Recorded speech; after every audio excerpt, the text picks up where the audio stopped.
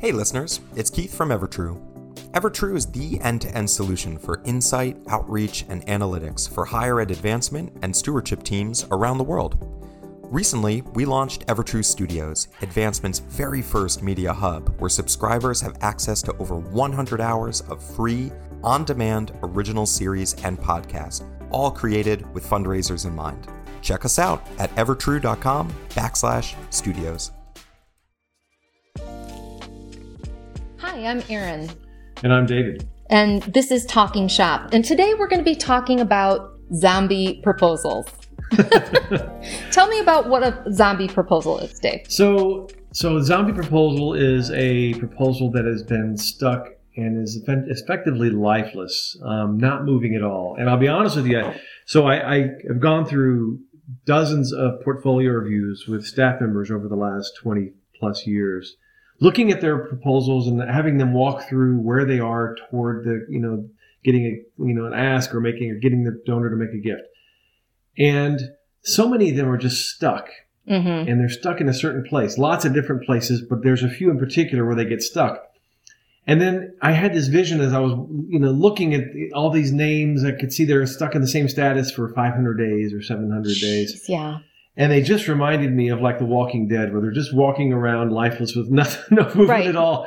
Nothing will get this to come back to life. And I thought, these are like zombies. They're just out there. Not the donors. It has nothing to do with the donors. I have to be very clear about that. Yes. This has zero to do with the person we're talking about. This is entirely about the solicitation itself. Right. Or the proposal process itself.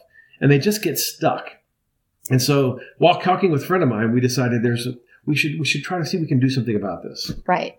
And to just clarify for those of you listening, I've known Dave a long time. I know how you manage people. I know how you manage managers. Everyone that we're talking about people who are continually looking at these lists, right? So it's not to say that they just forgot for 500 days. It's to say they're having meeting after meeting with their manager, going over the portfolio and still kind of advocating for keeping it open. That's right. And what I love about fundraisers is that they are optimists. Yeah. If you're a pessimistic fundraiser, usually you're not very good. I'm sure there's a handful out there, but I have not met many, if any, that are really good and pessimistic. So they're optimistic and they have a lot of what I like to call cold cases. These are prospects that they think are going to make a gift that have not yet. And I'll be honest with you, I have my own cold case. There's a donor that I worked with at a previous institution who got a law degree from my current institution, and I have now been working for 18 years to close the 7-figure gift with the same person. Because I'm an optimist. He is my zombie proposal. But I stick by it, and I continue to engage him, and I know he's going to do something. So we all have these, but the problem is, when you look at them in the aggregate, it clutters up the overall proposal list that your institution is managing. Exactly. And there's huge opportunity cost. And a lot of it isn't because donors are reluctant to give. It's because fundraisers are not managing effectively the proposals that they have in the system. Right. So basically, and I think this can be hard, particularly for people who have, less experience. Just the balance between, what we like to call at Evertrue polite persistence, right? So you're trying to be persistent, but you're not trying to be irritating. You're not wanting them to feel pressured in any way. You just want them to know that you haven't forgotten them, and you want to kind of keep the institution top of mind. That's right. And so what I did is I had this anxiety, and our head of prospect research and management, Brock Sylvie, who's great, and he noticed this even ahead of me, because he would say he would see how many proposals were stuck for 100 days, 300 days, 500 days in the same status. Maybe someone was solicited, but it hasn't been declined. It wasn't funded. We didn't get the gift. Right. But they're still stuck in that stage. And he would talk to fundraisers like, I need to call that donor. I need to call her. I need to call him.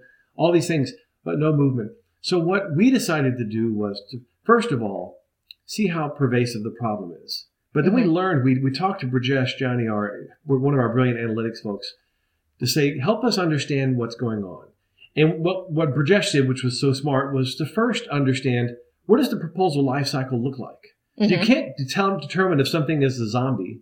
Right. If you don't know how long it's supposed to last in each stage. Right, exactly. And we're not prescriptive in this way, but we are trying to provide like best practices, or at least give people a sense of what is the average time from when you open a proposal, which is in our shop, it's when you identify Jane Doe and you decide, I'm going to ask Jane for a gift of $1 million. It's going to be, I'm going to ask her in 13 months from now.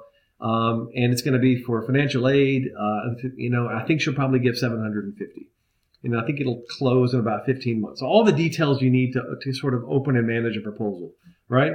Yeah. And so we looked at that, and we had 10 years of data because we had just finished a really big campaign at Northwestern. And so we looked at all 10 years of data. We had thousands of proposals.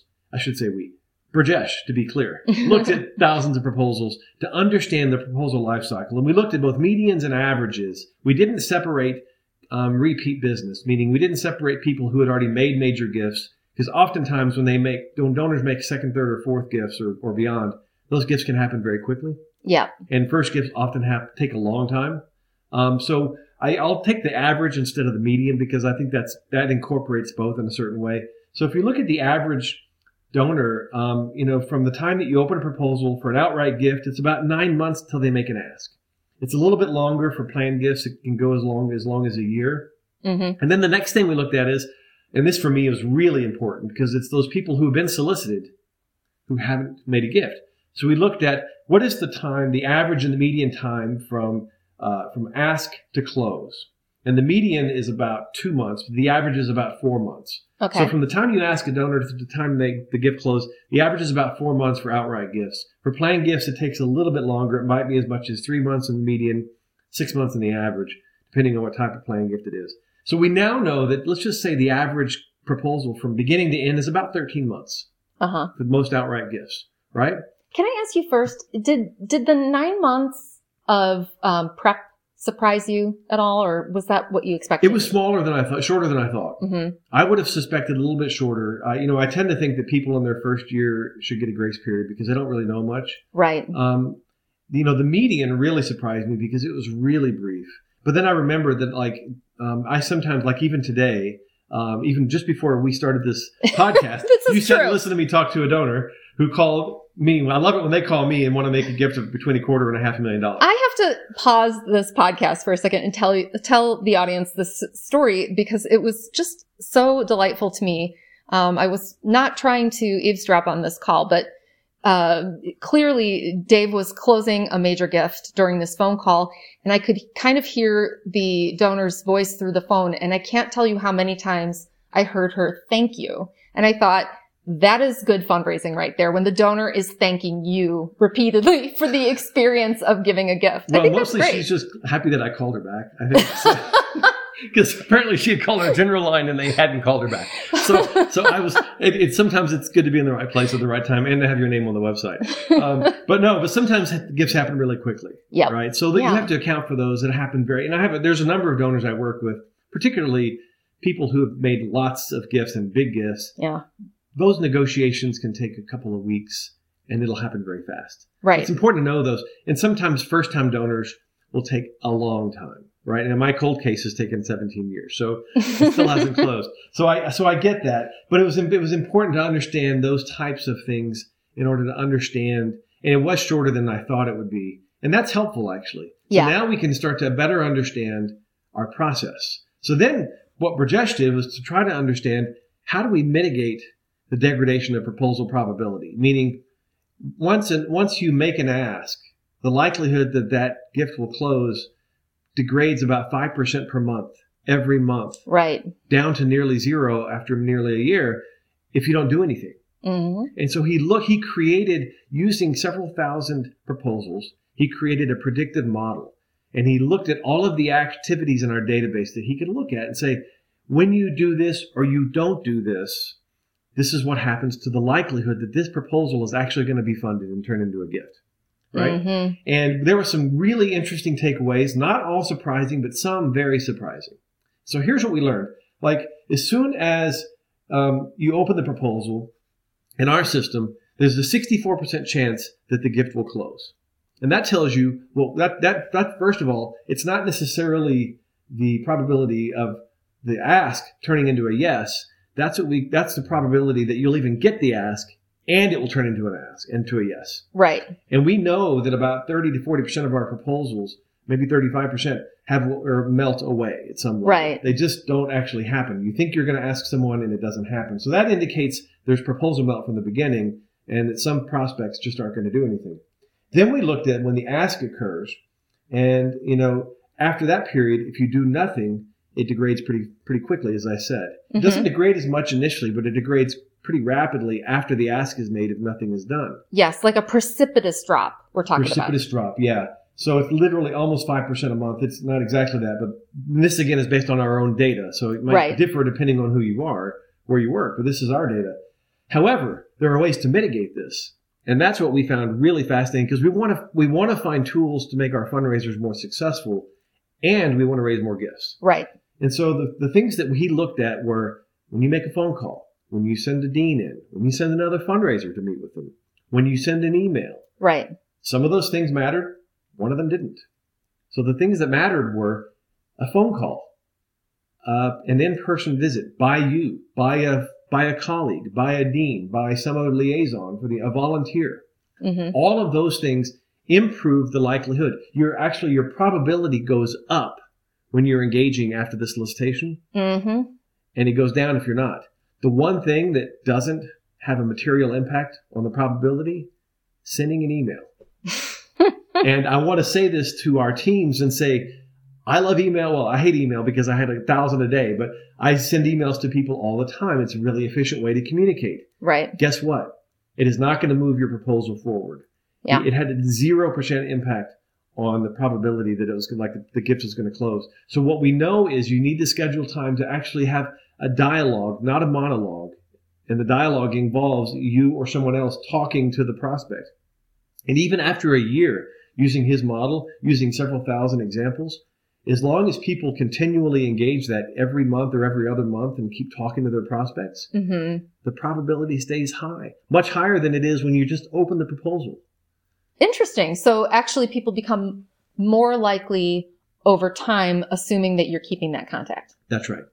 And so our takeaways are we want to look at these and create some tools so the fundraisers can really understand who among their prospects are likely to give, who are not, and which ones are zombie-esque. Mm-hmm. And so the next step was, how do we use this data? Right. How do you use it to encourage people to avoid having that drop? That's right. Or to figure out, which are your zombies and what do you do about them? Mm-hmm. So we then had him score everybody in our database that has an open proposal, which was fantastic because and it's a dynamic thing. Obviously, some proposals are closing all the time. Right. Zombies are not. Then by definition, that's why they're zombies. So we looked at the proposals. We were able to try to understand which ones. And we're just now about to start meeting individually with each of, actually, I guess we've been doing it for the last several weeks, meeting with fundraisers to say, these proposals look zombie-esque. These other ones are, in Brajesh's words, fine and dandy.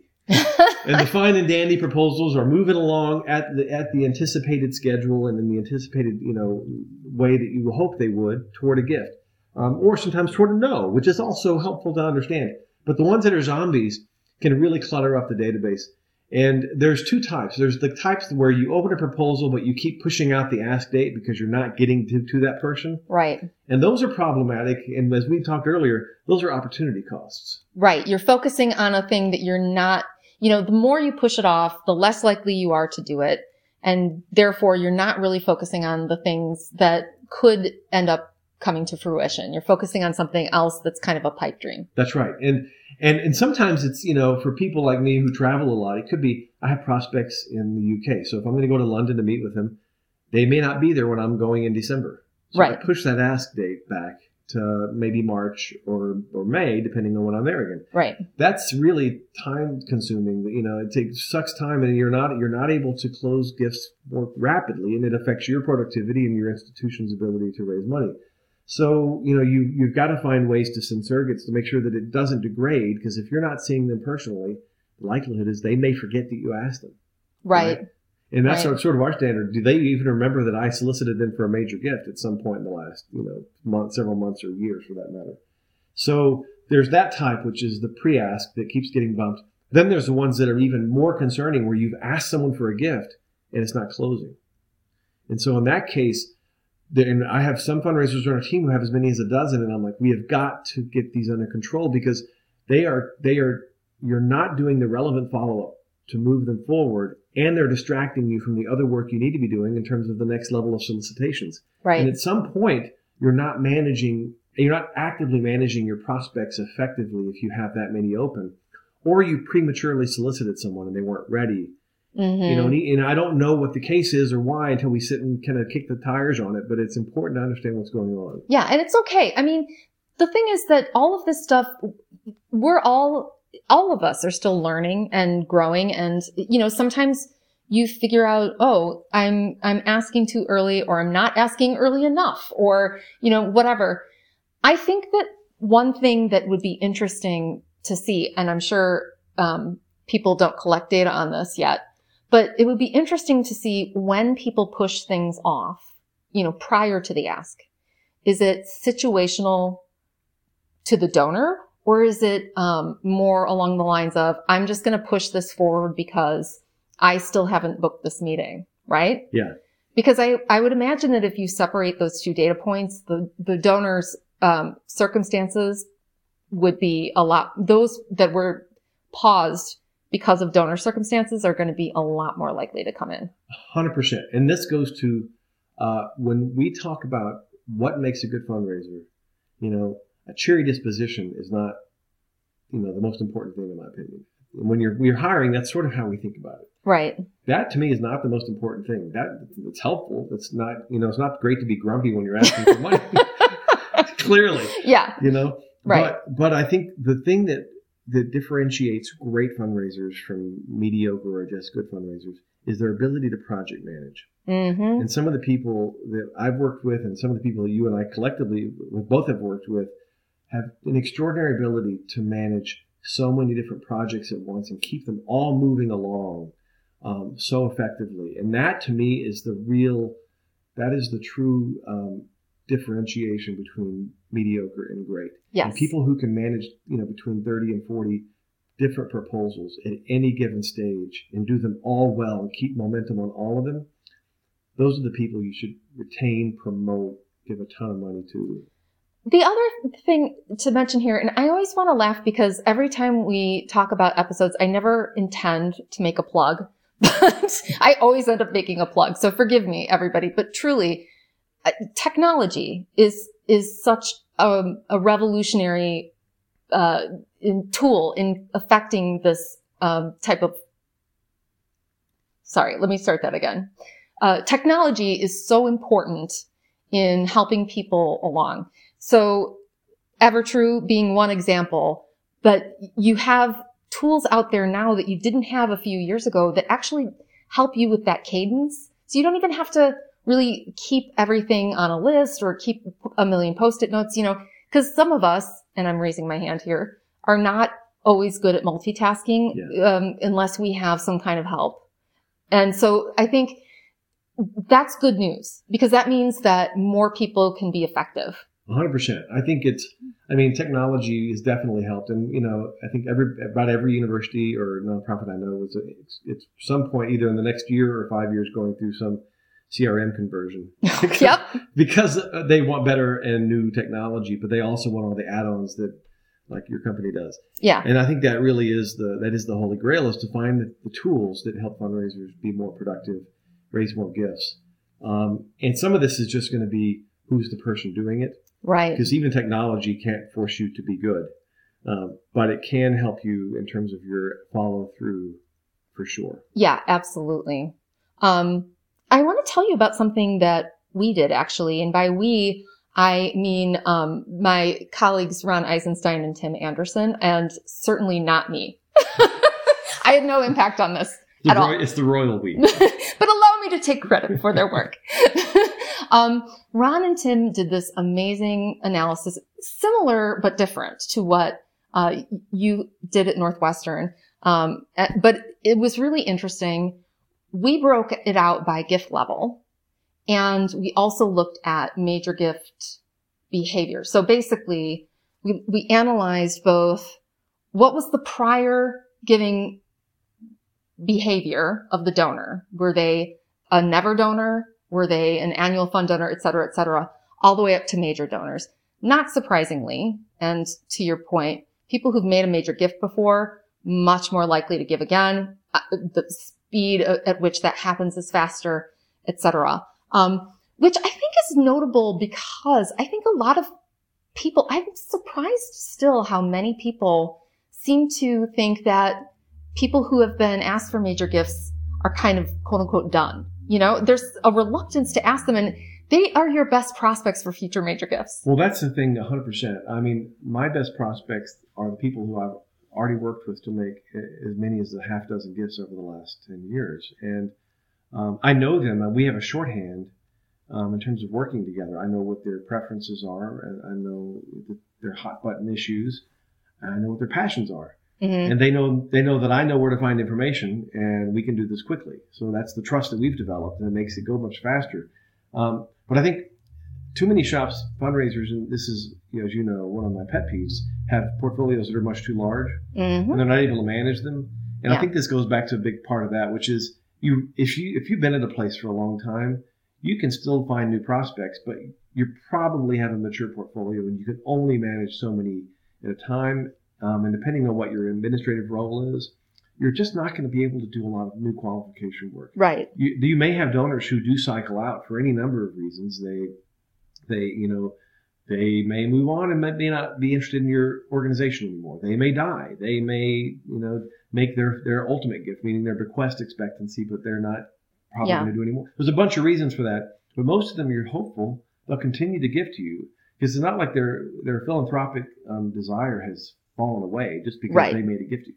Right. And I think that's the key thing, is the best fundraisers in our shop are the people who've been there a while. And I was saying the other day, like, I was doing analysis on this. You can't hire principal gift fundraisers. You grow principal gift fundraisers. Yeah. And people who are donors who are making the biggest gifts are working with fundraisers and academic leaders that they've known a long time, most of the time. Yeah. And so you can't hire someone in most of the time to come in and raise a bunch of big gifts. They might get lucky because they're staffing an academic leader who has those connections. But the kind of trust it takes to build, it takes years oftentimes. Absolutely. And that means you're only going to have so many people at any given moment that you're going to be assigned to, that you're going to be soliciting. And that is exactly the point. I 100% agree with you. Yeah. By the way, when we did this analysis based on giving level, which I think probably correlates to your planned giving data, now that I think about it, because of course the bigger the gift, the more likely it is to be a planned gift. But when we looked at that data, we found the exact percent likelihood with each passing day that a proposal would or would not close. So we were able to, advise our development officers right now, they're not saying we don't believe you if you still think it's happening, but right now there is a 4% chance of it happening, just statistically. That's right. And it does help them. You're trying to convince me to get rid of my cold case, and it's not going to happen, but I appreciate the effort. You know how much I wish I knew how to do a Bill Curtis imitation right now? But yeah, so I don't think that we necessarily do. I do believe that fundraiser instincts are superior to just statistics, in the absence of context. But, sure. But I have to say that I do think that sometimes the reason we point this stuff out to fundraisers is not to berate them to close their proposals. We do it to give them a boost in confidence that they can cut that out and concentrate on something else. They don't have to feel like they have to invest more time just because they've already invested so much time. Yeah, I think it's what do economists call it? Endowment effect. It's harder to get rid of something you already have. Yes. And so yes. I think that's part of it. It's like, everybody says, oh, people hate fear of change. Nobody hates change. They hate loss. Nobody's scared of losing, scared of winning the lottery. Right. Everybody would love to win the lottery. That's probably the biggest change you'd ever have in your life, especially right now. But their fear of loss. And I think that's the same thing with fundraisers, and it goes to that same thing. Yeah, absolutely. Well, this has been really interesting. I think I hope that people feel inspired to, this is not a podcast telling you to speed up your solicitations. It's not a podcast telling you to cut ties, fish or cut bait, so to speak. This is about really just being intentional about when you're keeping those asks alive. You gotta be mindful and keep them well attended so that the portfolio stays fresh. That's right. Understand your data. Stay close to your donors. Talk to them a lot. Have other people talk to them when you can't. And you'll continue to improve. So, but with that, I've got to go work on my cold case and a few zombie proposals in my own portfolio. All right. Thanks so much for listening. Tune in next time on Talking Shop.